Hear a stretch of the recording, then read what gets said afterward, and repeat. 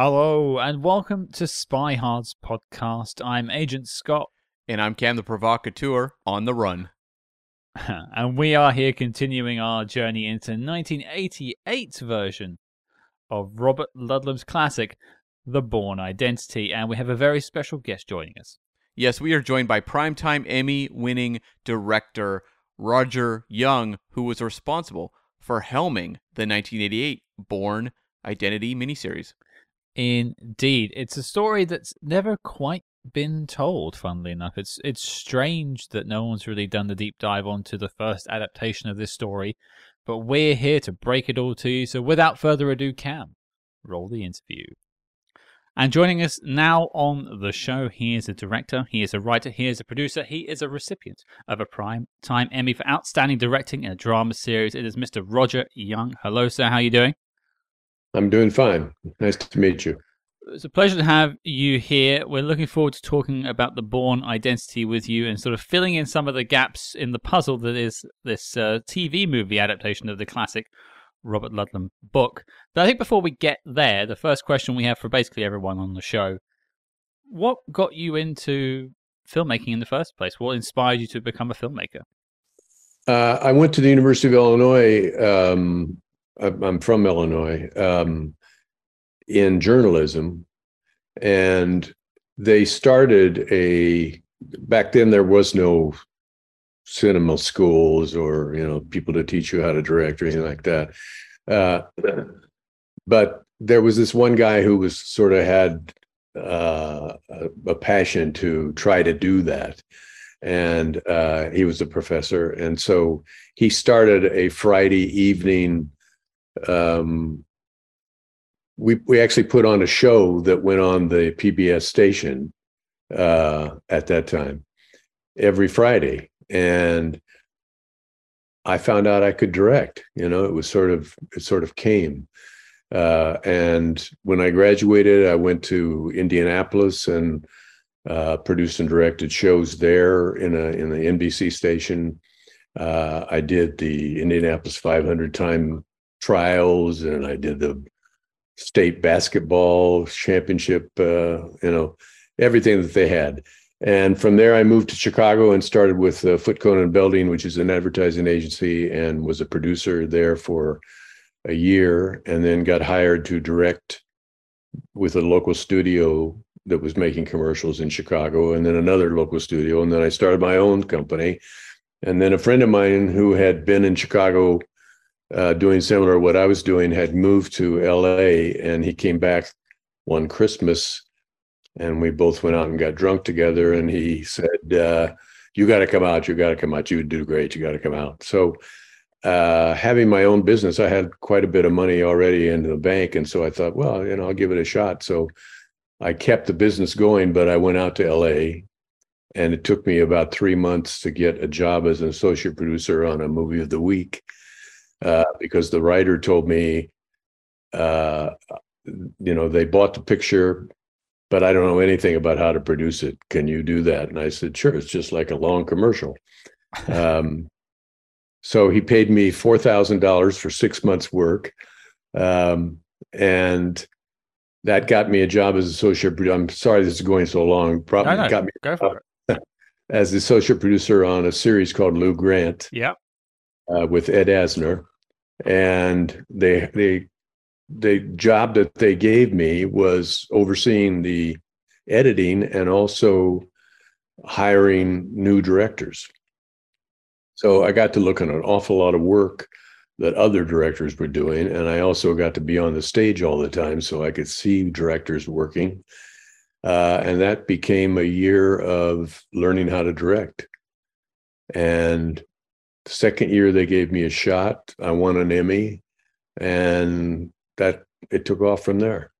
They say the best way to learn is sort of, in the midst of it. The way to learn a language is to go to the country and practice there. You learn directing by basically being around directors. That's the perfect way. Exactly. Yeah. And what I would do, I met a guy named John Badham, who was a director, and he had been an associate producer at Universal before he started shooting. And he told me that what he did was he played dead director.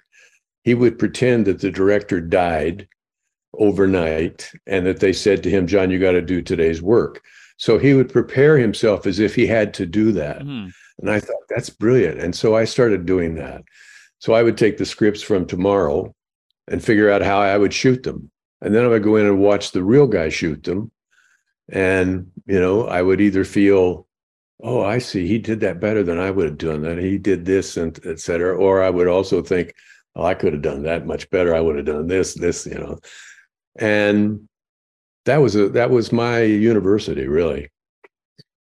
I did a year. Did you have any filmmaking influences around this time as you're kind of going down this rabbit hole? Are you looking at, going to the movies and observing direction? Was there anyone that stood out to you? Yeah, David Lean. I saw Lawrence of Arabia. I thought it was the greatest picture I'd ever seen. And I went to see it. I've seen it like 30 times now, and while I was in school and while this early directing thing was happening, there was on campus, or just off campus rather, there was a theater that ran a lot of foreign movies, and not just the silly movies from that period. So I really went to see them a lot, and I learned a lot watching what those guys were doing. And, because you see it once for the story, you see it after that for how they shot it. And that became a real, it was obvious to me that I had some kind of talent for that. Mm-hmm. Because I could watch and see what they were doing and know how they did it. And, what I had to learn was what the lenses did and what the different lenses did to different faces and all of that sort of thing. But yeah, I met David Lean once. Oh, really? Later on, I was at Shepperton editing something. I don't remember which picture it was. And I was having there. You have lunch in a sort of lunchroom, even the executives, etc. And sitting at the table was his assistant editor, and he was there editing something. And I said, and he came in one day, and I said, "That's David Lean." And she said, "Yeah, I work for him." I said, "Oh God, I'd love to meet him." She says, "Well, okay, you should. He's right over there. Just go say hi." I said, "I can't just walk up to David Lean and say hi." And that happened like 4 days in a row. And on the fourth day or whatever it was, she said to me, if you want to meet him, you better go, because he's leaving to scout, and he won't be back for 2 months. At that moment, he got up to leave. And so I ran in front of him and opened the door to him. And he said, "Will you get out of the way?" That was all I had with David Lean. That makes for the best story, though. It's kind of like the Spielberg, John Ford story. It's like they're more fun when they're kind of punchy and kind of outside of what you expect. It's not the inspirational words kind of moment. Right. Yeah. Right. Yes. No, he was in a hurry. And I was taking a look through the work you did in TV movies and things like that, and I noticed a lack of espionage and sort of spy stories.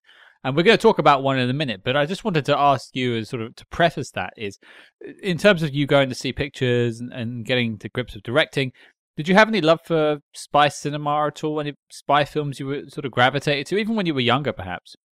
Not really. No, I think when I started to get really fascinated by that was James Bond, and and what they then did with the Bourne pictures, long after I had anything to do with them. So I can't, in response to your question, I can't even remember one that I might have seen early on. No, I was just interested in stories and in characters. It's actually perhaps sometimes perfect as well, because sometimes you have fans will come in and do work on something. Someone will really love a piece of work or a genre and then work in that genre, and it may not be the best thing they could do. They may think about it too much because they love it too much. So you're coming into a Bourne story, a spy story, more or less fresh, which is a good way of doing it. And speaking of Bourne. I think the question is, and to lead us in, how did you get connected with the Bourne Identity? How did that come to you? Alan Shane asked me to come meet him, and he wanted to offer me this miniseries, and he told me it was going to be shot in Zurich and Paris, and et cetera, et cetera. And why would I say no?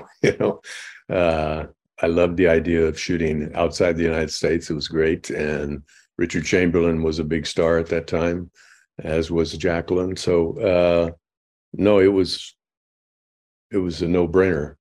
Did you read the book in preparation? Like, were you familiar with? You did, okay. Yeah, I did not talk to Ludlum until afterwards. He called me at home one night after the picture. I don't know. I don't remember if it had been on the air already or if they had sent him a disc or something. But he loved what we did, and I think mostly because we pretty much stuck to the book. We didn't go too far away. I mean, what they did after us really didn't have much relationship to the book. And so we tried to, Carol Sobieski, who I also didn't ever meet. Oh, really?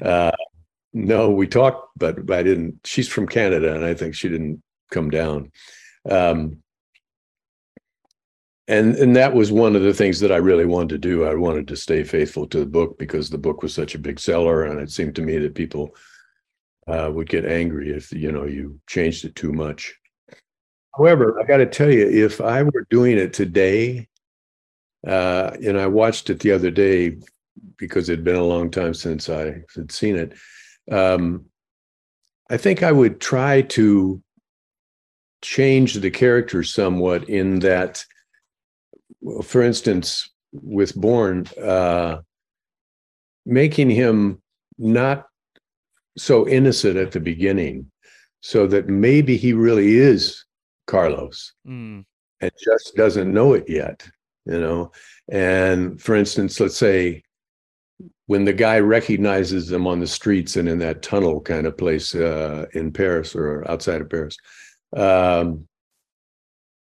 I would have him just kick the shit out of that guy.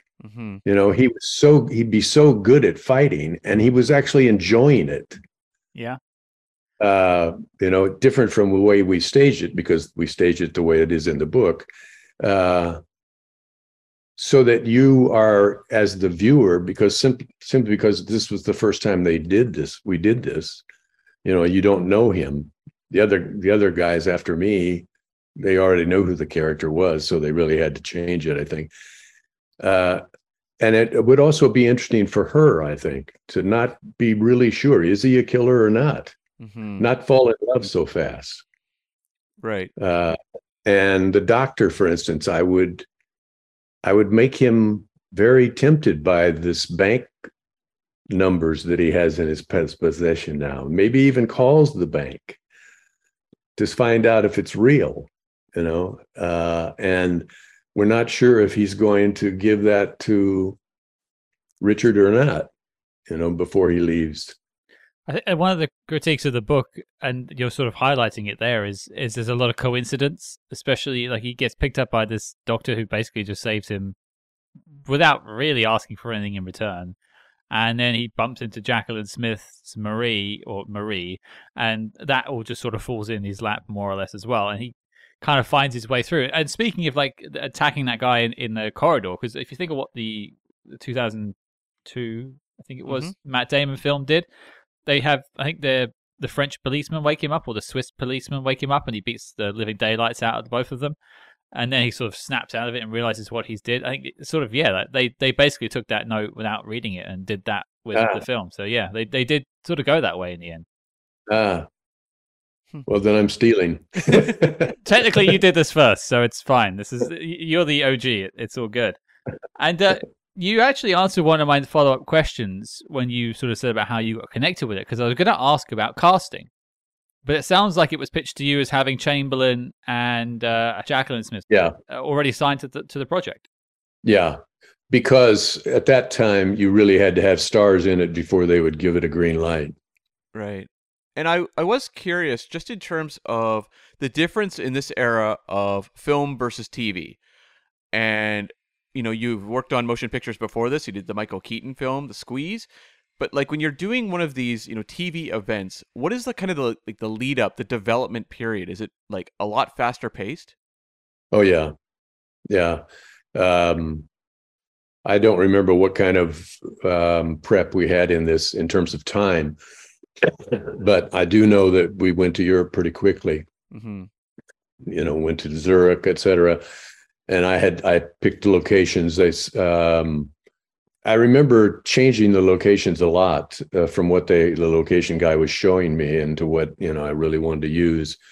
Partly because I was told, Trocadero, is that how you say it, in Paris? You'd never get that, but I did, so it just was a question of talking to the people who were in charge and, making them feel that we weren't going to blow anything up or whatever. No, and watching the picture, I was proud of the locations. I thought we did a really nice job in getting where we shot. It's actually one of the things that we noted down as a really great part of it too. There's a really great shot. I think Bourne has just had a fight with someone, and he's just it's like the Eiffel Tower is framed in the background. It's actually like the same set they used for the most recent John Wick film. They use those same steps, so it's still being used, but like it's all perfectly framed. It's wonderful. So they're still using the place you use. And this is as you say, a TV movie compared to like the money John Wick has thrown behind it these days. So yeah, some wonderful location work. Yeah, no, there was no CGI there because there was no CGI, yet. No, those places were real. And I want to ask if you had any memories of working with cinematographer Tony Pierce Roberts, who has some real spy cred because he had done the Tinker Tailor Soldier Spy miniseries as well. Just curious if you had any memories there. Yeah, and it's not a particularly good one. I don't think Tony liked me very much. Oh. I'm not sure why, but partly because I'm sure I don't, I know what I want to do with the camera when I'm there. The moment that I see the location, and I'm not interested in a lot of discussion about it. I just know where it's going, and I know which lens to use, and etc. So, and I think maybe that didn't sit well with him. A lot of cinematographers want to be involved in the direction, in my eyes, and to me, that's my job. In addition to working with the actors, and that's what makes it fun. And we didn't do a lot about that. He did, I think, do a great job in terms of lighting it, and he's a nice guy. But I just got the feeling that he was just standing back waiting for me to die. Right. Well, you didn't. It's a wonderful piece, and I think for the fans of the book, actually much prefer this version to the Matt Damon film. Yeah, for obvious reasons. For sure. Now, one thing I want to talk about, I don't want to get into sort of the micro of stuff like budget, because that stuff is probably lost to time. We won't know exactly how much was spent on it, that sort of thing. But as it is a TV movie compared to sort of your work in film, I imagine this is a much smaller budget to work with. You're really sort of having to work to get everything right, especially with locations as well. Was it quite a tight production when it comes to money? It always is, but it really wasn't classified as a TV movie. It was a miniseries because it was 4 hours. Right. So it split up into 2 nights. Okay. They showed it on Monday and Tuesday usually. I don't know for sure if that's the case here, but that's what they usually did. And you always had to have a cliffhanger, halfway through it, which we did. So it had a bigger budget than the normal TV movie, which sometimes was as little as $2 million. I don't know. I don't remember what it is. Probably you can look it up, but we stayed in nice hotels and we traveled around Europe, so there must have been some money somewhere. I remember Alan Shane, who was an executive at Warner Brothers for like 10 years before he did this. And at one point in the shooting, he said to me, "I didn't realize how hard this is." this is really difficult, isn't it? I said, you've been working at a studio for 10 years and you don't know how hard it is to make a film? He says, yeah, that's terrible, isn't it? But yeah, there's never enough money, ever. Doesn't matter how big it is, because the more money, the bigger it gets. The Squeeze, which I took over for another director that they fired, and I never should have even been on that picture. I'm not funny, and that picture was, that was a comedy, supposedly, which bombed horribly. I did what I knew how to do, but apparently it wasn't good. But we had a lot of money on that picture, and we ate it up, And when you are working, at a faster pace, making these types of, TV projects, I'm just curious, like, is there any sequences or elements that were like the biggest challenges to deal with when you are moving at that fast speed? I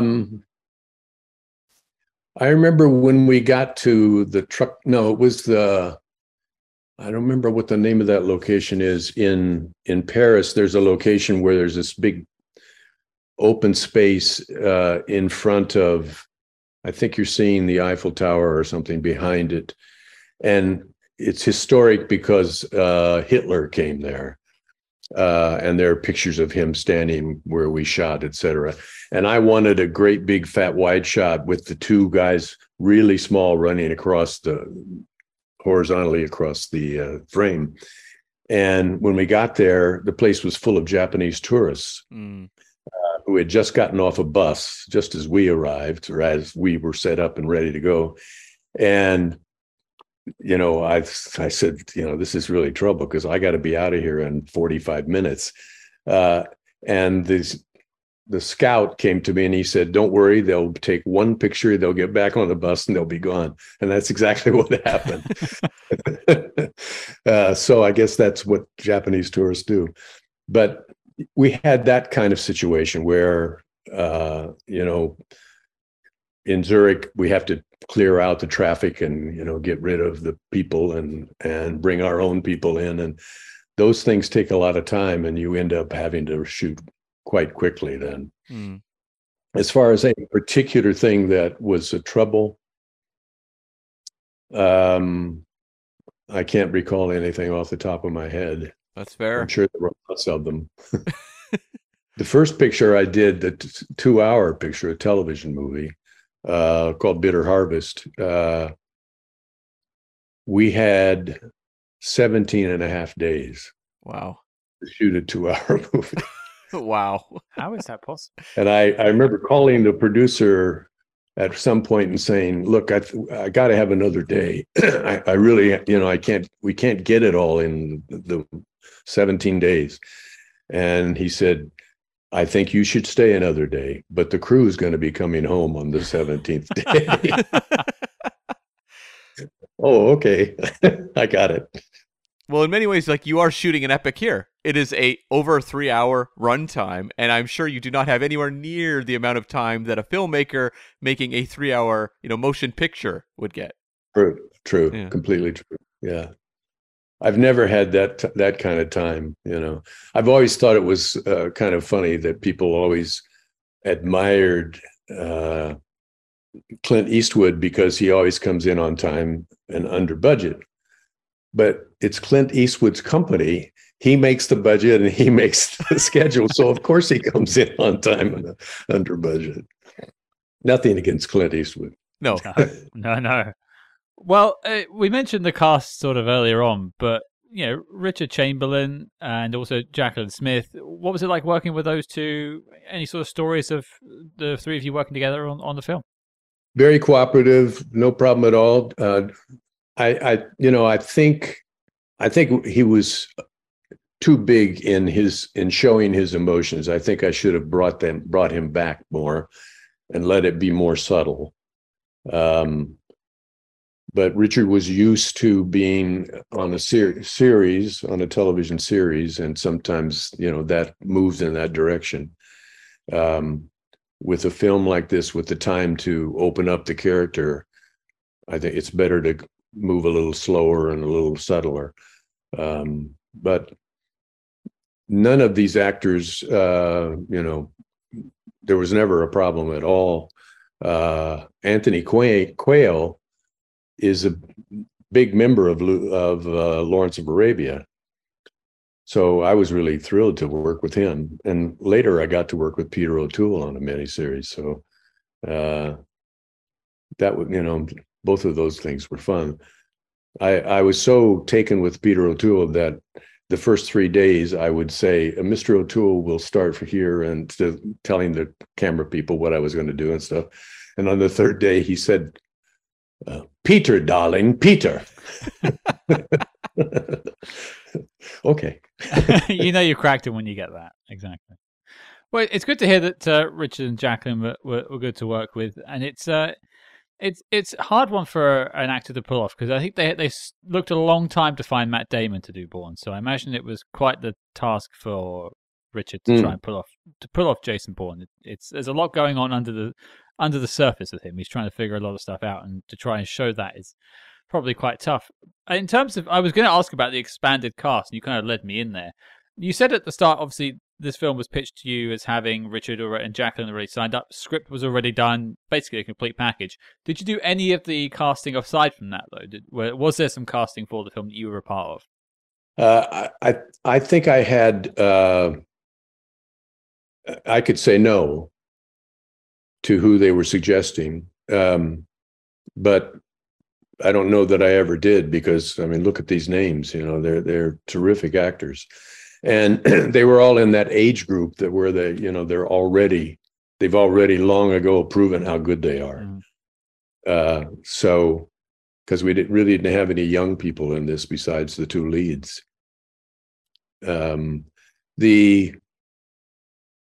guy, the big, tall, bad guy that I don't even remember the guy's name. George Lane Cooper. Yeah, I should have said no to that. But everybody else was very good. I got a cast list here. I'm trying to see if there's anybody I had any problems with. I'm sure there wasn't.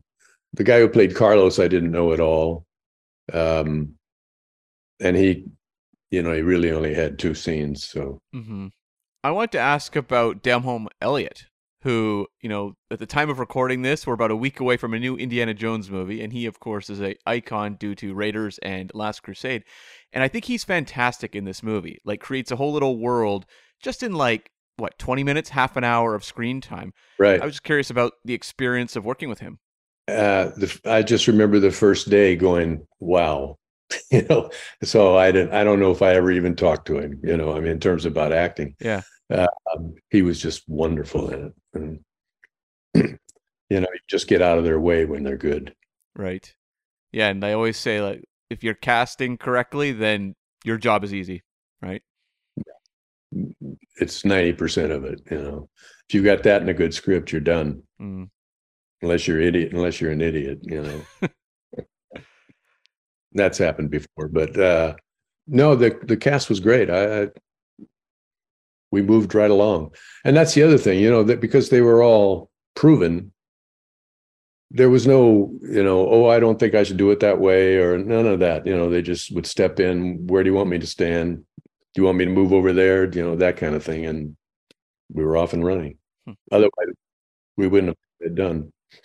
We were talking about the location shooting and also the sort of budget and the schedule. I imagine was quite quick to turn this around to get it to TV. Do you remember how long you had to film it, edit it, and then it was going to TV at all? No, it's too long ago. I don't remember. That's fair. How long we had. I had a great editor, Ben Weissman, who I'd used many times before, and so I felt really solid about that. And Alan, his job, as I remember, was casting at Warner Brothers. So he knew everybody. I was really thrilled when Robert Ludlum was happy, because he was just full of praise. No, I don't recall being, having my throat pulled tight because of the budget. I was used to shooting fast, so that's not a problem for me. I mean, when Spielberg shoots fast too, I mean, it's not that I'm comparing myself to Spielberg, but I mean, you can do it, if you know how to do it, you can do it, and you can still get quality. So, and Eastwood shoots fast, I mean, there's a lot of guys who work that way. Mm-hmm. So these people were also used to that, I think. We interrupt this program to bring you a special report. Calling all agents. Keeping the lights on at Spy Hard's HQ ain't cheap. And frankly, nor is feeding this school of attack piranhas. So we need your help. Roger that, Scott. Only at the Spy Hard's Patreon can you gain access to exclusive shows like Agents in the Field, which tackles non-spy films starring your favorite spy icons, and The Debrief, where we channel our inner solitaires and predict how the big spy movie news of today will impact tomorrow. So make like a Treadstone agent and activate your Patreon membership at patreon.com/spyhards today. Cam, tell the people what we have in our sights this week. Scott, summer may be over, but that doesn't mean it's too late to catch up with all the great Spy Hards content from the month of August on Patreon. I'm talking about reviews of the original Ocean's 11 and Mars Attacks, and the latest episode of The Debrief, where we broke down the new Gal Gadot thriller, Heart of Stone. But before this message self-destructs, Cam, resume the spy chinks. Was there any sense when you're shooting this one that you might reteam for an adaptation of the second book? There was not, and it was such stupidity on my part, because when Robert Ludlum called me that night, the first thing I should have said was, well, let's do the next one, Why I was too stupid to suggest that we could have done a whole series of them, because I think he would have said yes. I mean, he was that thrilled. So no, I don't know why nobody thought of it until how many years later. And I don't know if we should be flattered because they saw it and said, oh, this is worth making it again, or they saw it and said, oh, they really screwed that up. Let's make it again and do it right. I don't know which it was. Or they didn't see it at all. Well, it's an interesting one because, famously, a lot of writers don't like when their stuff is adapted, especially with spy films. Even like Ian Fleming wasn't a particularly big fan with the casting of Sean Connery, going all the way back to that. Like they tend to be very protective of their work. So to get that phone call from Robert Ludlum is quite the stamp. And I think, regardless of what the filmmakers of the 2002 Matt Damon film thought or saw, you got the author. So I mean, there isn't a higher pinnacle because he created the characters. I think you might have had trouble with a sequel because Carlos is killed in the film, whereas in the books he stays throughout. I think for a very long time he kind of haunts Jason Bourne for a long time. But then you could have quite easily invented a new villain. Not really a problem. My question then would be, sort of looking back on the project now, do you have any sort of other memories or fond memories from the production that we haven't spoken about so far? Anything else that we haven't mentioned on the set or hearing about it afterwards, seeing it on TV? I mean, do you get asked about this at all, this film? No. Wow. Interesting. I don't. And that, to me, that's a bit surprising, although I guess it is, it's a long time ago. And I don't know if you'd say, I mean, when you looked at it, did you think, well, it's just kind of old fashioned? No, I expected to. I went into it with that because I remembered that they had this movie at my video store when I was, younger, and I would see it on the shelf, and it'd always just be, I was a teenager, and so I would look at it and be like, oh, this looks kind of old fashioned. And so when I sat down to watch it, I really did expect something maybe a little creakier in terms of being this TV miniseries, and I was actually very surprised at how beautiful it often looked, how fantastic a lot of the performances were, and how much sort of tension was carried throughout. So, no, I would say maybe you might expect that, but in terms of actually revisiting it, no, I was actually quite surprised at the quality of it. Well, that's very kind of you. Yeah, so I don't know why it isn't seen. It's not picked up on any of the streamers, and so I guess maybe Richard is just too long ago. people don't know who he is or who he was. I mean, he's still alive, but he's 89 years old or something, I think now.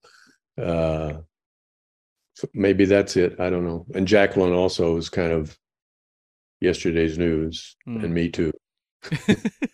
Well, did you get any sort of like response to it when it aired or anything? Like, did you get feedback? Did it have any, impact on your career at the time? Well, it was nominated for an Emmy, Mm-hmm. so it stayed alive from that. And yeah, my agent got a lot of noise, because I think it's a big picture, for the kind of stuff that was usually being done at that time. So that just showed that I could handle that. And outside of the usual friends and people who you never know if they're telling you the truth, people, I don't know that it was the water cooler favorite, Mm-hmm. I don't remember, to tell you the truth. I think you're bang on with the lack of ability to watch it. I think that hinders a lot of things now. It's not on streaming. I had to buy a DVD copy. I think that was I think there was a pressing in the early noughties that came out probably around about the time the film. That's the one. That's the one. Yeah. But that's no bonus features as far as my copy has. There's nothing like that. There's no commentary track on mine or anything. There's no way to rediscover it. And if you're just discovering the Bourne films, there is nowhere else to go, and that's a shame. Right. That's a shame because I think it's a different vibe compared to Matt Damon's films, but I think it's very successful in its own way. And even if you Google, you're not going to get this film. You're going to get the other ones. Yeah, or the book. Yeah. And I actually think the differences between the two actually work in favor for both movies, because it does not feel like because I wasn't sure. I sat down to rewatch or to watch this for the first time the other night, and there's always that, is this going to feel like kind of treading over the same ground for 3 hours? And not at all. Like, I think the two stand apart really well because they are so different. Yeah, I love the new ones. I've watched them probably twice, at least twice, but all of them. So, I really like him. So it's easy to follow him around. When you watched the 2002 one for the first time, did you sit there going like, this is not the story I was telling? Like, did it keep pulling you out of the movie? No, I never expected them to, continue in that direction. They never do. They always feel it's necessary to add more, I don't know, of whatever they think is going to grab the audience. So it was pretty obvious to me before I started watching it that it wouldn't be that, and it wasn't. But they work great. Are they all directed by the same guy? No, not the fourth one. Well, Doug Liman did the first, and then Paul Greengrass did the second, right, third, and fifth, and then Tony Gilroy did the fourth. Yeah. But they all have sort of the same visual style as each other. The first one, the Bourne Identity, really sort of sets the tone for the rest of them. There's no outlier of the five particularly. They really all do kind of work together. Well, Greengrass is a real stylist. I mean, he changed things when he first came in with his bang bang bang bang bang editing, and that sort of thing. But you're right, he didn't carry it through on this one. Mm-hmm. I suppose then sort of my final question on Bourne, looking back on it, and you revisited it recently for this discussion. Just overall, what are your thoughts on what you produced? Are you happy with it? Is there any things you'd change looking back now? No, just what I started with, in terms of what I might do with the characters and their dark side. Mm-hmm. But in terms of the way I shot it, no, and the locations, no, and the actors, same. I was pleased with what I saw not today, but when I watched it last week. Mm-hmm. Yeah. Well, I suppose then, moving us out and into sort of your wider work, one of the questions I wanted to ask, because you've done a lot of feature films, TV miniseries, TV movies, is there something that you made that you're particularly proud of that you don't think gets the love it should? Yeah, I made two pictures that I think are in that category. One's called "Kiss the Sky," that you should look at. It's really an interesting film by a really interesting author. And the other one's called "Gulag," and I'm not sure you can even get that one anymore. David Keith is the star, but it was a tough picture to make, and it was because we shot a lot of it on the glacier up in Norway, and I was proud of the way I directed it. Kiss the Sky is a story of two guys who just get so bored with their lives that they decide to just take off. They're buddies, they have wives and they have kids, but they just can't take it anymore. And what happens to them? And I just think the script is dynamite. And the people who have seen it, I get emails every now and then saying, why don't more people know about this film? It's really good. When we showed it, you usually show it to get reaction, and they fill out these stupid cards and tell. I had one guy walk up to me and he said, how do you put it? Oh, you've been reading my mail, he said. That's how real it was to him, this picture. So yeah, those are two I'm proud of that have not gotten what they deserve. It's interesting looking at. I'm just looking at Gulag now on IMDb, and it's about sort of a guy who was accused of spying for America. So, right, little spy connection there. I like that. Yeah, the first 30 minutes of it, you got to sort of get through, and then after that, I think it gets quite good. And the last question we have for you, Roger, and this has been asked to everyone we've ever had on the show, and you maybe queued it up earlier, but we'll see what we get. What is your favorite spy movie of all time?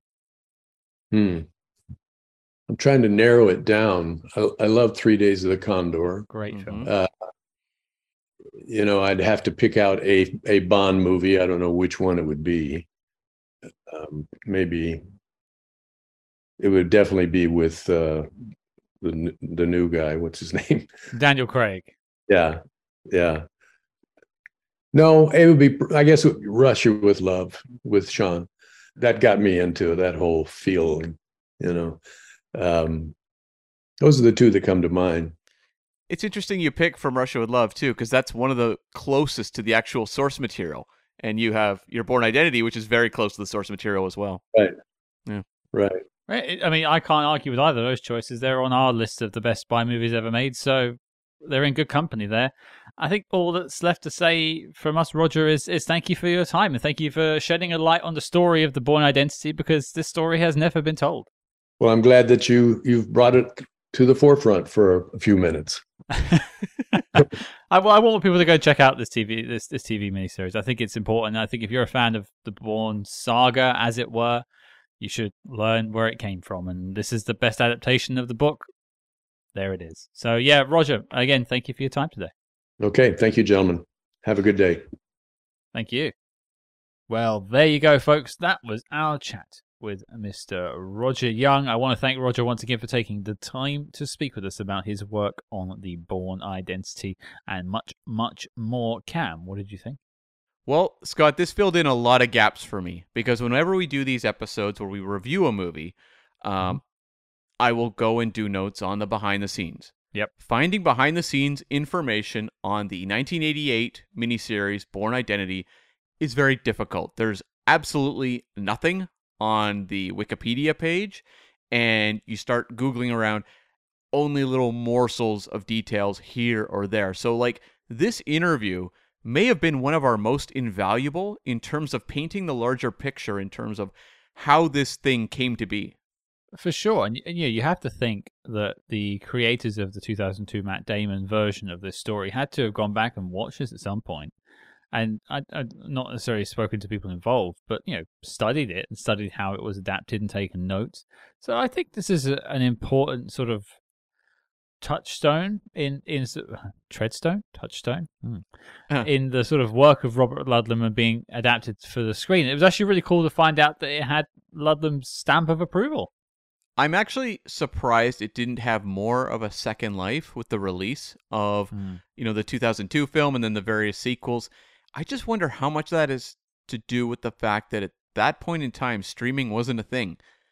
And I do wonder if nowadays, if you have an upcoming Bourne film, they would have been making sure this thing was available so people could watch it as they build anticipation for the new movie.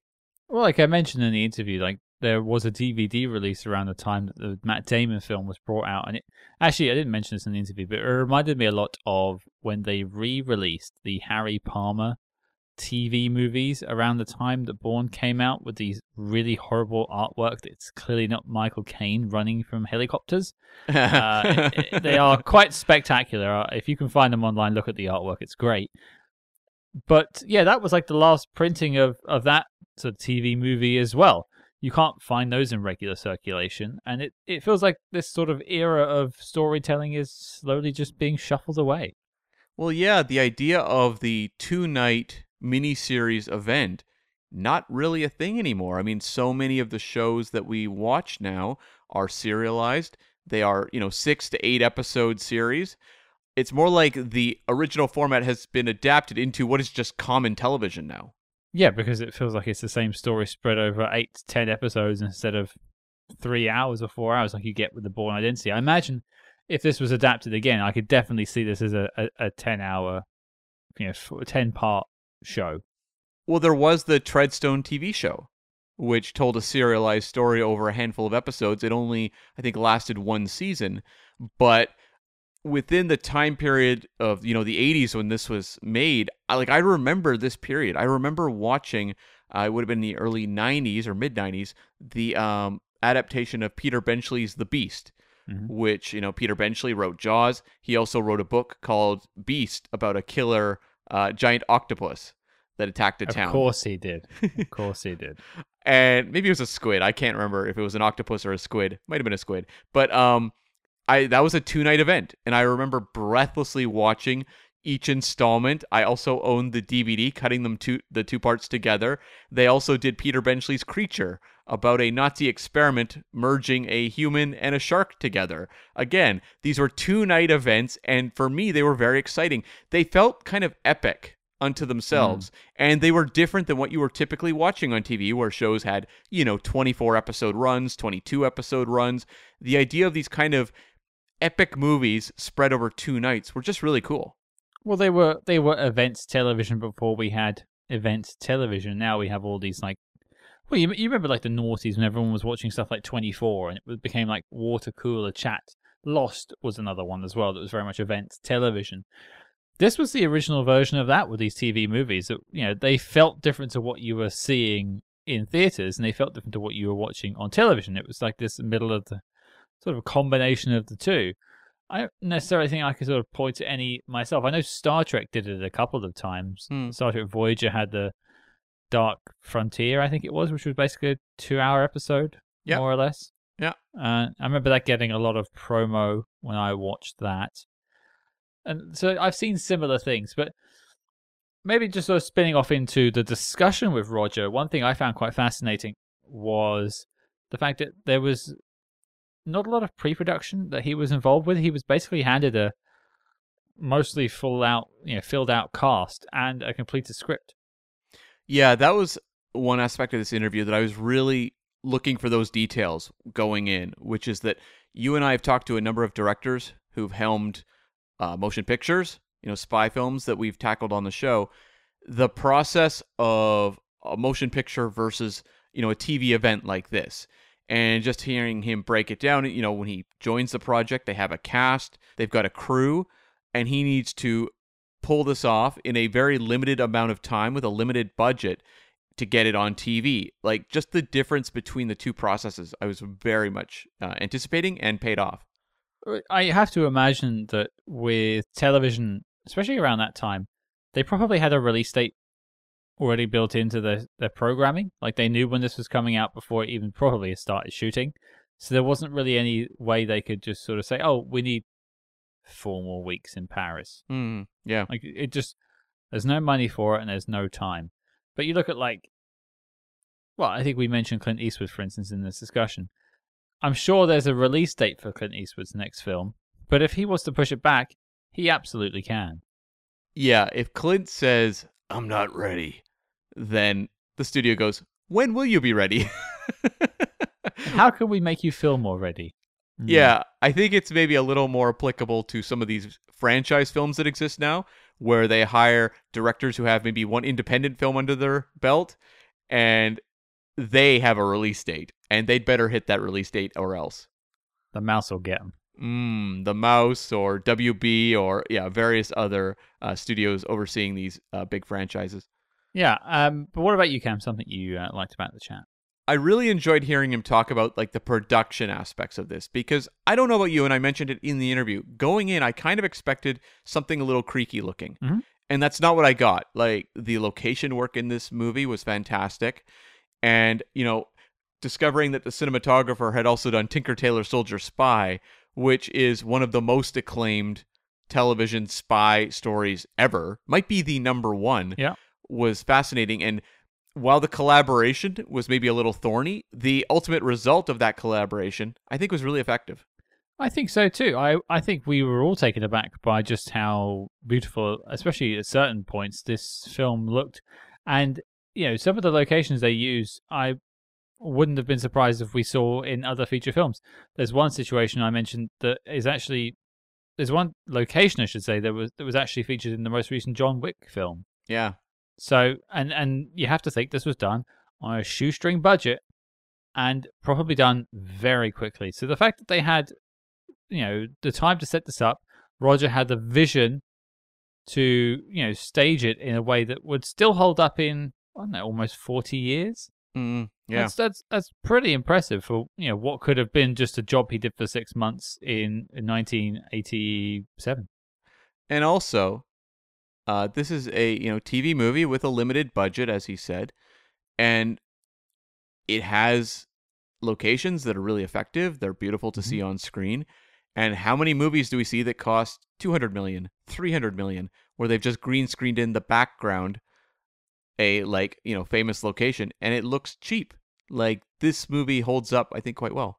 I think that just goes to sort of attest to the use of practical effects whenever you can, and real sets and real locations. Oftentimes now it's probably cheaper. Yeah, for sure. It's just I know that production companies like to use digital effects because they can control the environment more. Yeah. We even mentioned the story about the Japanese tourists almost ruining the shot. That's not something you have to worry about when you're working on a set. So there it might be a bit cheaper, but you can't fault the handiwork in this film. It still looks great now. So I'm glad that Roger had the eye for it and he had the right team. For sure. And I also just really enjoyed, unrelated to Bourne, his story about meeting David Lean. That is a fantastic meeting your hero moment. Yeah, getting sort of cussed out by your hero. I mean, you and I get cussed out by our heroes all the time, right? And our listeners. Thanks, guys. No kidding. Yeah, they say don't meet your heroes. I've had a couple of examples of that myself. I remember once bumping into writer and sort of comic book maker Harlan Ellison, science fiction writer, I suppose is probably his best term, and getting cussed out for him for, I think, not having the right sugar, even though I didn't work at Starbucks, which was a very weird day, I have to say. So yeah, I'm glad that Roger got the same sort of treatment from the director of Lawrence of Arabia. I, too, have met a number of Star Trek celebs, primarily because of our experience at all these various conventions. And I'll tell you, the stories where they're a little prickly or something are way better than the stories where they were just nice and you walked away going, cool. Yeah, except for Leonard Nimoy. I think the fact that he was super nice and the fact that he's Leonard Nimoy trumps all of this, because he was quite the guy. That's true. Well, I think that wraps us up for our chat with Roger. Our look at the Bourne Identity once again. I mean, a couple of things just to note, I think, before we wrap up. Firstly, this is our, I suppose, second foray into the world of TV movies. The first being our Harry Palmer TV movies. Yeah, that's right. We've done some TV pilots, Like, for example, that Charlie's Angels pilot we talked about was the length of a TV movie, but yeah. And we did talk about, I think, the True Lies TV episode that came out as well. Yeah, we've done a few TV shows here or there. Yeah, I mean, the general idea is we just stick to movies, but I think there are a few special TV movies out there that we will probably find time for. I know, like, the Smiley's people, the George Smiley stuff is very highly regarded in spy movie circles, so I think we probably will try and make time for that at some point. Mm-hmm. And the original version of Tinker Tailor Soldier Spy, again, that often gets referenced when we ask people who come on the show their favorite spy movies. They'll say that, even though it was a TV show. I think we'll probably make time for that. But what I'm keen to know is from you all, are there other TV movies in the spy genre that I haven't mentioned there that you think we should take a look at? And Cam and I will take that under consideration, maybe add it to our master list. Yeah, I think that's a great idea. And I mean, we are going to look in the future as well at the Man from U.N.C.L.E. Films, which were televised in some parts and then theatrical in others. Yeah, so it kind of walks the line there. And the other thing to maybe note is, I know we did our Jason Bourne roundtable like a year and a half ago, maybe at this point, and that was to us probably the last time we talked about Bourne. Obviously, we found a bit more time to talk about Jason Bourne this year, but this probably marks the end. Never say never. Never say never. That's true. That's true. There could be a sixth film. You never know. I'd like to go back to Bourne. I think he's a very interesting character. I think he's a very rich character. I would maybe like to see it rebooted at some point. Oh, it will happen. For sure. I think they're just going to need to find a new angle, but I think Jason Bourne will return. What's the new angle? Is it like J.C. Bourne? Jacqueline Bourne? Jane Bourne. I don't know what it could be. Like, here's the thing. There's so many books. Robert Ludlum only wrote so many before, another author took over. But, like, there's so many stories there that completely diverge from what the stories that we saw in the Matt Damon series. So I think you could even just, like, reboot and start somewhere in the middle of those stories and just go on from there. Or alternatively, we're living in a time where film companies like to go back to their lesser works and try and make them better. Yeah. Seems to be happening in a lot of like the Marvel films that they're referencing the Incredible Hulk now, which is strange. So maybe you get a Matt Damon, Jeremy Renner sixth Bourne film, put them both together and sort of redeemed legacy. I think Matt Damon said no to that. He was like, I'm not doing a movie with Aaron Cross in it. But here's another thing. People would have said when Sean Connery was retiring as Bond, well, you can't do it. Like, that was a definitive Bond. And I think we say that now because Matt Damon is our definitive Jason Bourne. But Bond's had a few other eras, and I think Bourne will likely wind up in the same scenario. It's just going to take maybe a little longer between reinventions than Bond has had.